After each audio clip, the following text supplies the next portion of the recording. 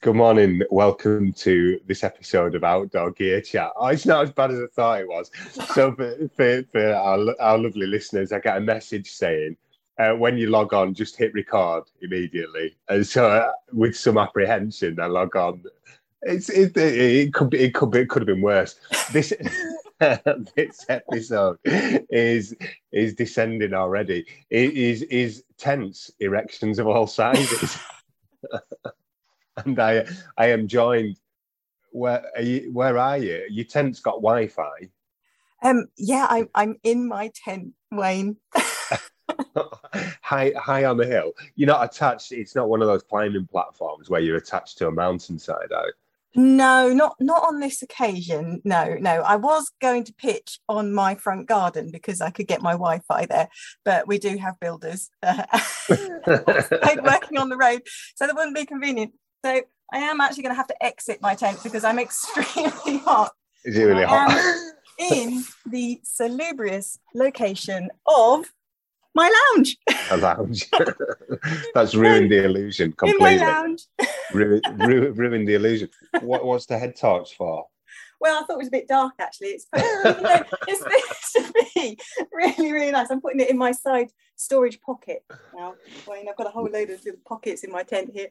Yeah, it's such hot weather, but it's really overcast here. I don't know what it's like with you in same here. It says it's grey and murky, but still very warm. But yeah, and not the weather to be sat in your lounge inside a tent recording a podcast. I like that. We just have a moment for you to cool down. So we are going to be talking about tents today. A lot of questions to ask, and yeah, I guess you've just outlined one of the beautiful things that I like about my tents is the pockets. The ability to be able to stuff stuff in certain places, and when you come back from a camping expedition, wherever that is, and somebody's lost something, the chances are it's in one of the pockets in a tent somewhere, isn't it? Packed away carefully. I think pockets are the bane of my life. My husband is like Mr. Uber tent tidy, so he knows where everything is. Everything's folded, everything's got a right place, and I perpetually scratching around in my pile of rubbish on my side of the tent, trying to find oh no, where's my, and a little hand will just pop out holding the sock that I'm looking there for. You go. Where's the car key? And then hand will arrive with the car keys. So consequently, if I go away camping on my own, bizarrely, I am Mrs. Uber organised because it does my head in. Yeah, right. My tidy fairy with me. So and you've just recently been on a solo expedition, haven't you? Will we get to talk about that later on in this cast, or do you think? We can. I mean, I think expedition is a little generous. It was. It was the wilds of the Eden Valley in Cumbria. The Yorkshire Dales. Yeah, that well-known area. It's wild. It's wild. There was one wild spot, but no, it was just a little 2-day foray off on my own, and just me and my bivy bag and my stove. But that's the brilliant thing. Like sometimes you just don't even need a tent. You don't need any form of erection, and we're going to see how many times we can get double entendres. Yeah, well, I think we should. Well, maybe that should be the question that we ask: is how many times do we say the word erection? No, we're not running a competition on this one, are we? No. So, no. Well, you and I have had a conversation recently about tarps as well, haven't we? So that's the majority of my tasks today are about sorting out my expedition for next week. Anyway. Go on, let's crack on with some subject matter specifically. So how do I decide what size of tent that I need? So especially, I'm 6'6", I'm like 90 odd kilos, quite wide shouldered, one man tent, not a chance. No, I mean it's something you really need to pay attention on when you're buying a tent. Not a hasty process, the tent purchase, I have to say. But the diagrams showing internal and external dimensions that you'll get with all quality tents are definitely what you really, really, really need to concentrate on, particularly if you're tall as you are, because a lot of lightweight tents in particular will scrimp on internal space. Right, okay. Squint perhaps is a little, that's a little harsh. That's where they'll shave it off, yeah. Yeah, they'll cut them to, they're trying to literally shave millimetres of weight off anywhere they possibly can. But look at internal length, definitely, because you need to be able to lay down comfortably. If you're pushing against the ends of your tent, you're going to have condensation issues. You might end up wet with wet feet. A cold head, but not just laying down either. A really, really important measurement is the height, the internal height. So, for example, if you're stuck in a tent in a storm and you can't sit up with your head straight, I can actually in this one here, because it's an expedition tent purely designed for that purpose. But if it's a super lightweight tent and you're stuck in your tent for a few days and you can't sit up and you've got to have your neck bowed over, that gets really, really painful and really, really irritating. So absolutely make sure that internal height is there for you as well.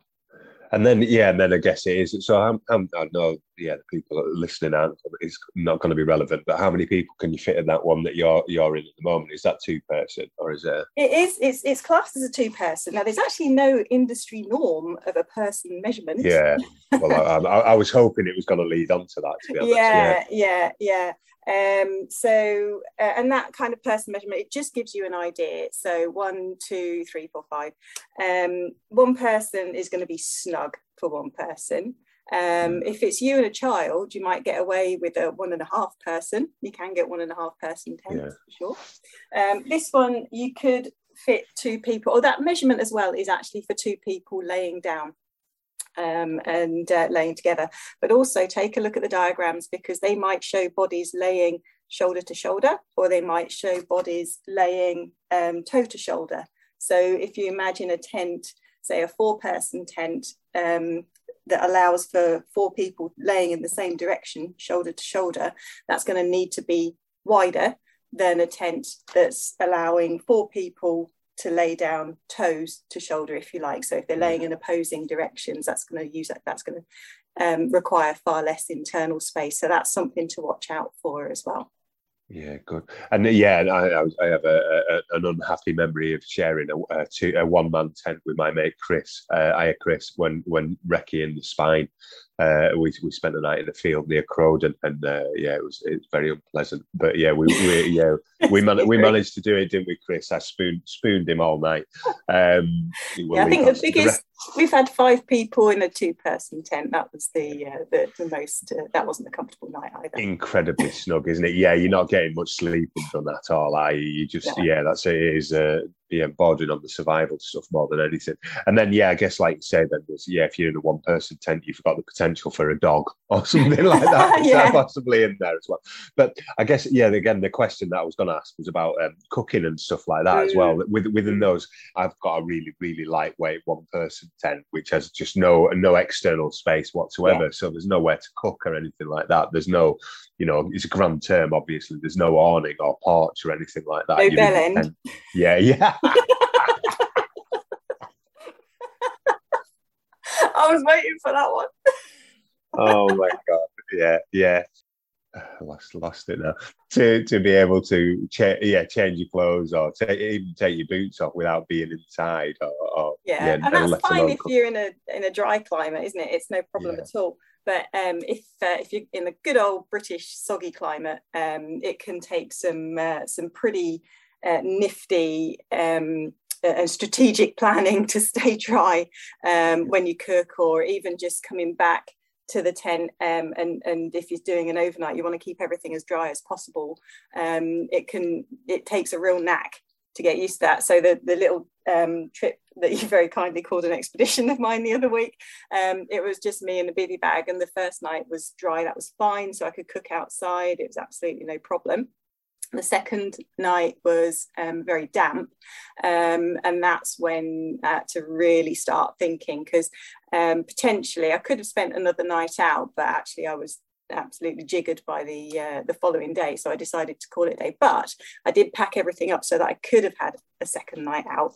But and that was just a case of finding a tree finding a barn that I could cook in. It wasn't particularly the most hygienic of conditions, but it was dry, and I could get my dinner cooked and I could eat it. And then came the delicate task of getting your sleeping mat and your sleeping bag into the bivy bag, and then you in the sleeping bag without getting the whole lot soaking wet. Had to dig deep into some memory reserves there, but managed to do it. Had a very comfortable night. Wearing off for the local church. I just settled down to sleep, and it was bell ringing practice. Brilliant, yeah. Yeah, no consideration for bell ringers. No, it serves me right for being in a field out the back of the pub, doesn't it? yeah. And that, I guess, you mentioned the question about British summer, I guess, in many respects, but about seasons as well, and then that sort of leads into the type and the I don't know, the shapes, isn't it? Yeah, well, seasons, it's a bit of a misleading word, really, because the term season is there to sort of give you an idea of how weatherproof and how strong a tent is, rather than it can just be used in the spring, summer, autumn, or it can be used all year round, because there is the anomaly of the fifth season, the 5 season tent. Exactly. So your 3-season tent, that's ideal for most sort of typical outdoor adventures. They offer great value for money. And they're generally made of lighter materials, or certainly the ones that we stock. Most can handle heavy rain and light dusting of snow, but they're not designed to withstand extended periods of bad weather. They're there to, they reduce weight, and they aid venting in warmer weather through design, really. So there's a lot of mesh involved, which is good in warmer weather, but not so good when it's raining. No. Keeps the midges out. Might not keep the mozzies out, but it keeps the midges out, and nothing keeps the mozzies out. 4-season tent, that's designed for severe weather, so that's going to be made of higher specification fabrics, poles, can take the weight of snow, for example, sustained high winds. And warmth is important as well, so there's less mesh, or there's doors that you can zip over the mesh if you like. As soon as you start using less mesh, you then affect the breathability, and there can be a condensation issue. So it is really important to know and understand condensation, and how to manage your tent environment, particularly if you're cooking, although it's not advisable to cook inside your tent. Sometimes you have to, there's no choice, but that's where a tarp comes in. They're just fantastic. You can set one of those up, and that's your outdoor kitchen and your gear store. Perfect. Then you've got tons of space in your tent. 5-season tents, those are designed solely for expedition use, so they're made to the highest specification, like this little one here that I'm sitting in, and they're designed for extreme weather, and they've got unique features. So this one, for example, has got, I think the term is extended vestibule, as opposed to bed end. Things have moved on a bit. But what tickled me most is I think the designers were having a laugh because this one's purple. But you can have, so this one has got internal poles. So basically you could actually use it as a bivy bag. You could just crawl in, and then you can put the poles up inside. It's also a single skin, which is, again, ideal for a high, cold, snowy environment. Much like your breathable waterproof jackets, the single skin tent will work best in dry cold, ironically. I know they're designed for wet weather, but it is really only designed for that kind of condition. We did have a customer a while ago who'd come back to us with a tent he purchased online, and was concerned it was leaking really badly. He'd used it for one night on Scarf Fell. In his mind, it was an expedition tent that he'd bought for high altitude climbing, because he was, Scarf Fell was the pinnacle of his climbing. It was fantastic. He'd bought, the best thing for the job in his mind. Unfortunately, it leaked like a sieve. It wasn't actually leaking. There was so much condensation. It was just running off and pooling on the floor. So we had a chat with him, and we sorted him out and explained why this wasn't the ideal for what he was doing, and got him sorted, no problem. But it's a very easy trap to fall in, and that's why we keep sort of banging on about coming in, chatting to us, talking to us. We've spent too many horrible, uncomfortable nights out to want to wish that on any of our customers. So yeah, exactly. You want to share it, don't you? And I guess as importantly, you've spent so much cash on failed kit. And by failed kit, I mean it's not the right stuff for the job that you want. Not for the job that you're wanting to do, or the environment you're going to. It's really important to take that into consideration when you're buying a tent in particular, again, because it's a high value item. Yeah. And so there's a little bit about seasons there, but what about the tent shapes then? What's that all about? So the one that you've got there is relatively domey, for want of a better. This is a dome.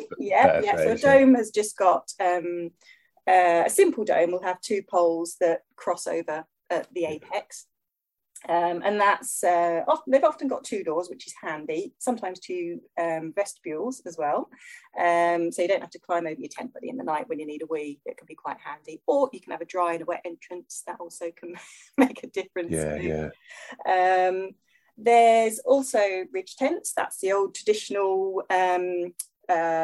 two apexes with a line in between. So if you did your DFE back in the day, the Van Gogh Force 10, which is absolutely mega tent. Yeah, they went on Everest expeditions, DFE expeditions, you name it. They were fantastic. So that's your standard ridge tent, classic shaped tent. Really quite sturdy when they're pitched correctly, but they can be more sensitive to high winds if the wind shifts or the wind starts slapping the sides and so on. Yeah, and pitching your tent is really critical as well. That's an art form as well. And we've got actually some really nice little videos about pitching your tent on our Joe Brown Outdoor Academy. Right. So I'll pop those links in the show notes because that's critical to a good night's sleep. Tunnel tents are pretty much as it says on the packet. They're a tunnel of hoops, if you like, to offer you a high space to weight ratio. Very, very easy to pitch, and you can often pre-clip the inner and the outer so they go up in one go, which is great if you move in pitch every day. You can also just use the outer on their own in a bush. So if you've got lots of people, suddenly you need to get into shelter, just pop the outer up, no problem. And then geodesic tents, they've got 2 or more poles with 5 or more crossing points. If they've got fewer than 5, they are semi-geodesic. You keeping up? No, it's made my eyes go funny. Which are lighter, not as strong. But geodesic are, without question, the strongest kind of tent design. So they're ideal for anyone camping in wild weather or heading off on expedition. And I guess with that sort of those explanations that you've gone through there, I guess we're talking about the kind of tent where you're carrying on your back and there's a few of you going to be sleeping in it, rather than a family camping expedition somewhere in Snowdonia or the Lake District or something like that. Because the whole pole thing then just made me think, hang on a minute, well, what about the like air beam technology is just phenomenal now for camping holidays. It's blown my mind the few times I've seen that and used that. You just like pump them up and suddenly there's a tent there ready for you, rather than faffing with poles. So we're at the sort of moving with it in a backpack style tents. I mean you've got the whole family camping and the glamping area of tents is mind-boggling. A whole other world. I mean we've embraced that as a family, I have to say. What a surprise. More kit, yes please. We went all out when the kids were small. We just went for a trailer tent, and it was so huge they could ride their pedal bikes around in it. I was going to say, I think we've had this conversation before. I had the same when we were kids, and then when Eleanor was small we had one as well. We bought a second-hand 80s one for 400 quid or something. It was amazing. They're awesome. But sleeping under cotton is just wonderful. I far prefer it to nylon or polyester. It's just, I don't know what it is, it's just lovely. But oh my word, trying to dry the things after you've come back from a wet holiday. And that goes the same if you have a bell tent, one of the lovely, the traditional glamping bell tents. They're so pretty. But any form of large tent, you really, before you buy, tip to the wise, we've had a lot of customers come in complaining about this, where they bought the hugest tent possible, come home from a trip, they've not had the space to dry it, so it's gone mildewed. Well, that's it.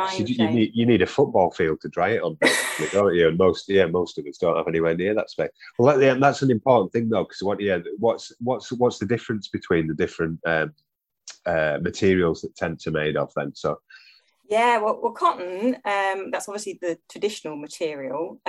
Ideal if weight isn't an issue, but I've still got, I still go shivery at having to carry a wet Force 10 for my DV for days and days. They do get exceptionally heavy when they're wet. But basically, cotton fibres simply absorb the water and they expand, so that seals the fabric. And that's why if you actually push against it, that's why water will come through.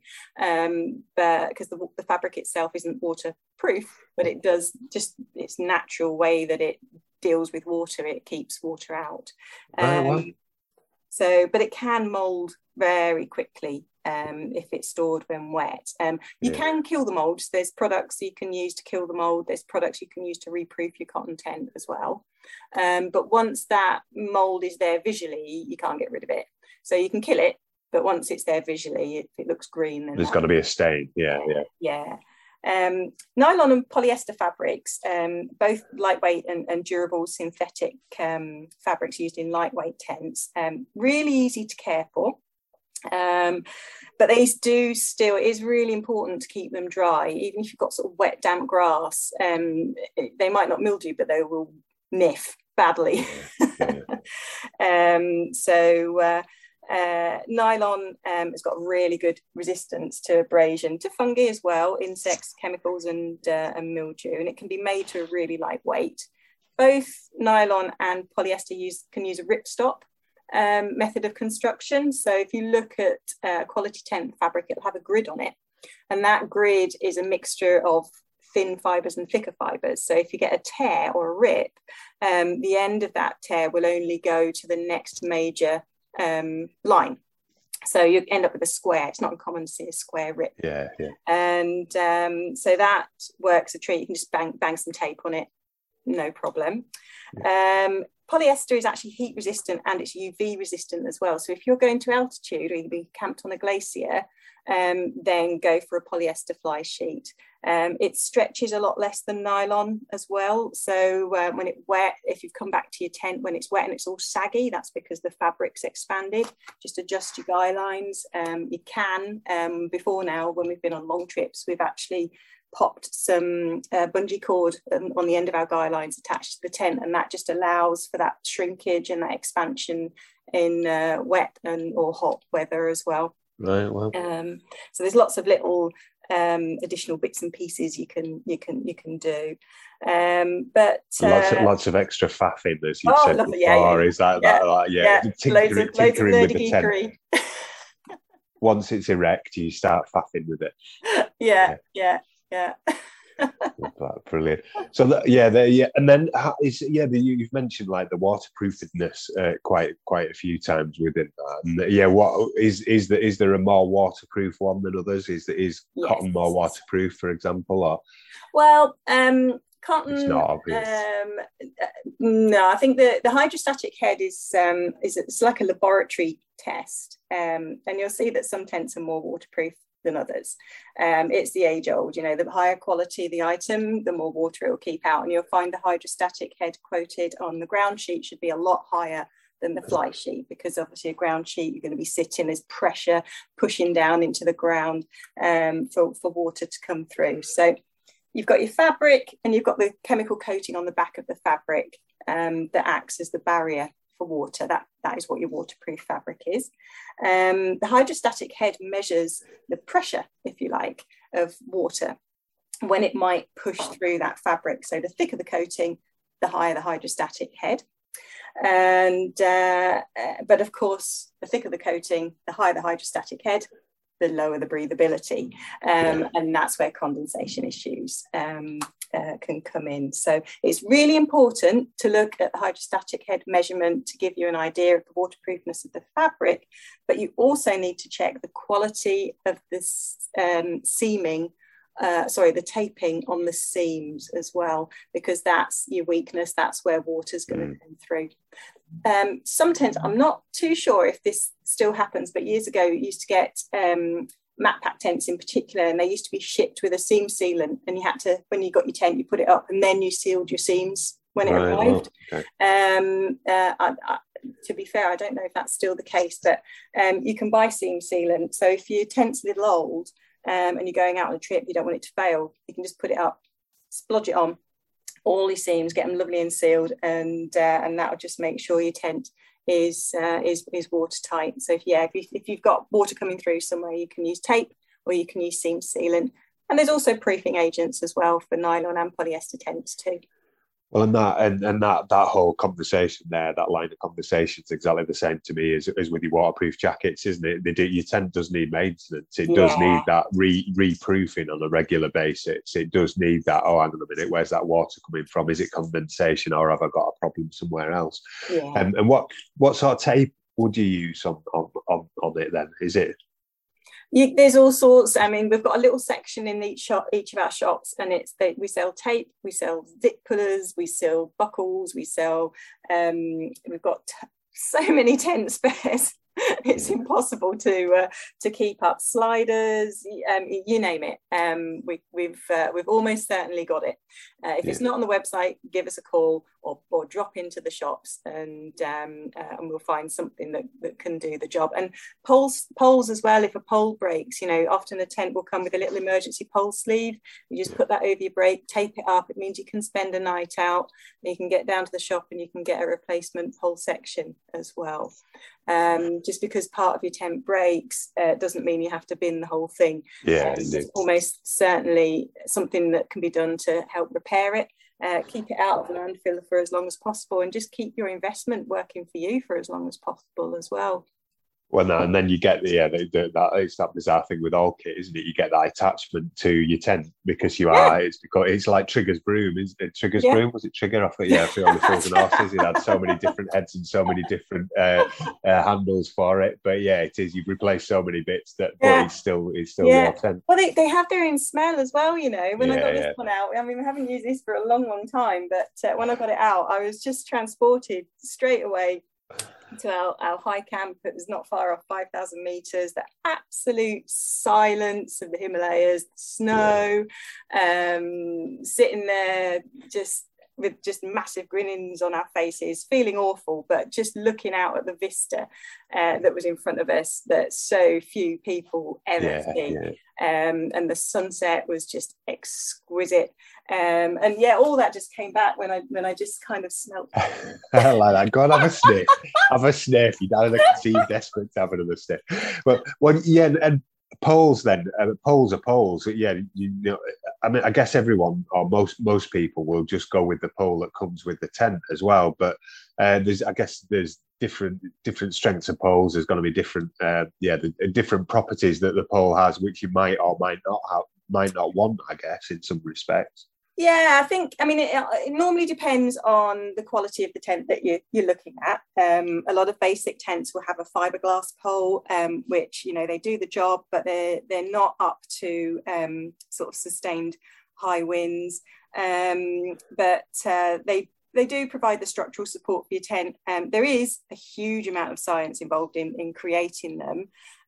But your fiberglass poles are there as the most sort of cost-effective option. They're not as strong as aluminium or carbon poles. Some aluminium pole manufacturers like DAC, they make a lot of poles for a lot of lightweight tents that we sell, but they make aluminium poles with a more environmentally friendly anodization process, eliminating some of the major toxic chemicals as the anodization liquid is reused. So that's an environmental positive. And aluminium poles offer fantastic strength, but they are generally heavier than carbon poles, which are sort of just making an appearance. High quality carbon poles, they've got a layered construction, making them extremely strong, very, very flexible, and they're the lightest option. So they're like the Gucci poles of the okay. Yeah. So if I was wanting to replace my tent poles generally, where would you recommend that I went to? Is there somewhere that you'd think, I'd go to? I always see, is it LSR down in Lancashire that do loads of kit repairs and stuff like that? They do kit repairs. I'm not sure they sell. If you need a pole section, we sell them. If you need a full set of poles, if you've lost poles for your tent, perhaps, then very careless. You can get those as well. Right. So we did have a customer whose tent flew away in the wind. It was a geodesic tent, and he didn't do up the zips when they put the inner up. The wind just took it and off it went. It literally went. They lost it in the clouds. Yeah. That was £500 worth of tent 20 years ago. just disappeared into the distance. Yeah. He got it back. It was found in a tree actually in Langdale, and brought it in to be completely repaired, and we got it repaired, but it was an expensive episode. If note to all listeners, when you're putting your geodesic tent up, make sure it's pegged. Well, I was just going to say exactly that. Yeah, so pegs is an important thing which we've sort of glossed over up until now. So my super lightweight tent has some amazing titanium pegs, but they're like needles. I don't understand how they keep anything in the ground. But admittedly, my son, we were on a camping trip with my son, and it was a little bit windy. They stayed overnight. I stayed all night, but they're ridiculous. They're just like tiny little needles, as opposed to the massive stone pegs, which I'm a huge fan of for all sorts of reasons. And that, I guess, not all tents are going to come with the amount of pegs that you need to fully peg down that tent, are they? No, it's manufacturers design and make their tents, but they've no clue where you're going to pitch your tent over your tent's lifetime. So you'll find that you may need to add to your collection accordingly over time. We stock over 30 different types of tent pegs, everything from the little 2-gram titanium ultras that you were just describing, right through to steel nails that can be hammered into like the red Gras campsite pitches favoured on the continent. We've got triangular ones, we've got swizzly ones, V-shaped ones, Y-shaped ones, T-shaped ones. There's stakes for camping in snow, there's shovels for camping on sand. Where you're going deciphers what peg will work best for you, and it probably won't be, if you're going somewhere specific, it probably won't be the ones that came with the tent. Just add to your collection with glee. And sooner or later some of them are going to get bent anyway, aren't they? So it's well, except the massive fat stone beasts that we have. The care, so you've mentioned tent care and storage as well. So what's the best way to store your tent? Well, it's kind of going back to when you were camping with school or scouts or guides. It's remembering that it is really the basic camp law, keep your tent dry, keep it aired, wipe it clean of mud and grass on the underside, make sure that's dry too before you pack it away. Empty your pockets inside your tent. Nobody wants to unroll your tent in the summer to find last year's cereal bar minging and stuck together in the corner. Sometimes there's just no way back from that. So empty your tent. It's just keep it dry, keep it clean, keep it stored somewhere dark and dry. And it'll last and last and last. This little one here has been used on a couple of different expeditions, and it is 25 years old. I did a sort of a solo trip a couple of years ago, and used my original Saunders space packer made in the UK. That's touching 32 years old. Only now it's been relegated to lovely weather use now because it's getting a bit delicate in its old age, but I can't bear to get rid of it. Bless. Bless. One of the things that you mentioned about the one that you're sat in at the moment was the purple. And why would colour of your tent be important to colour out and about? Sorry, colour's vital actually.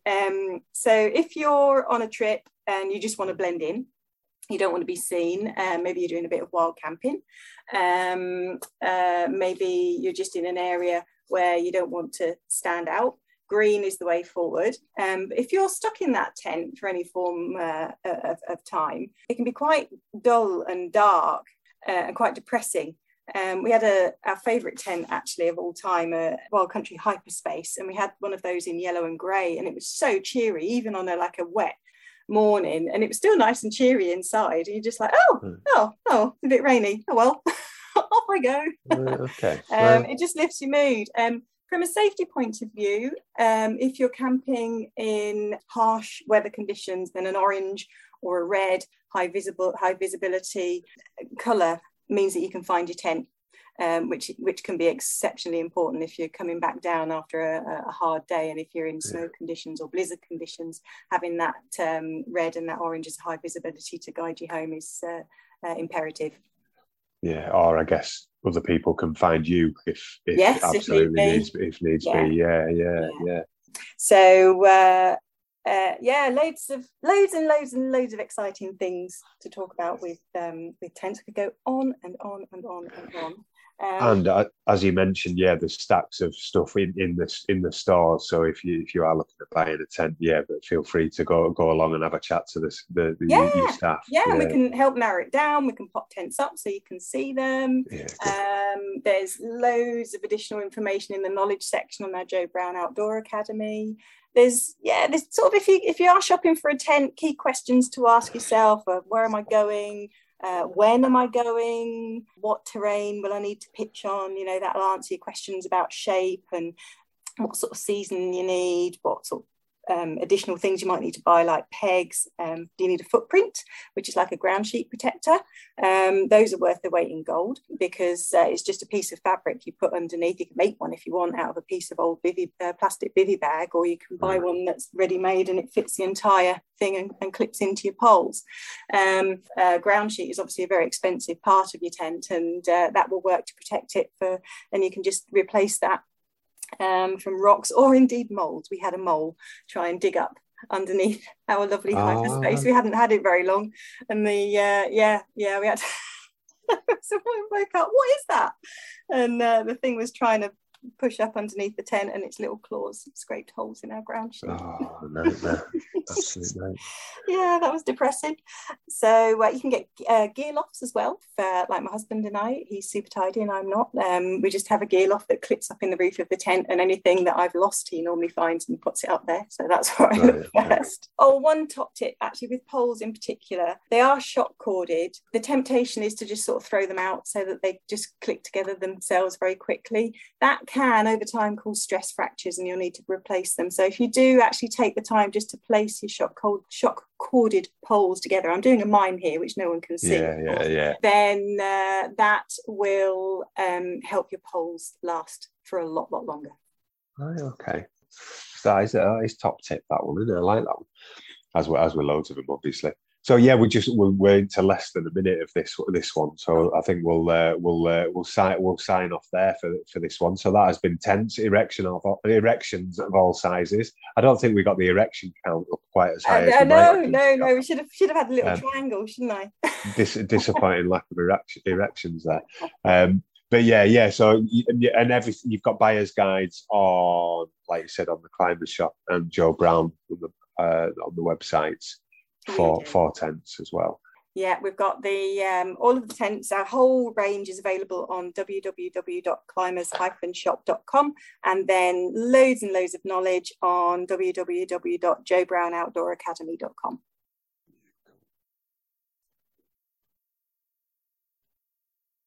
Okay,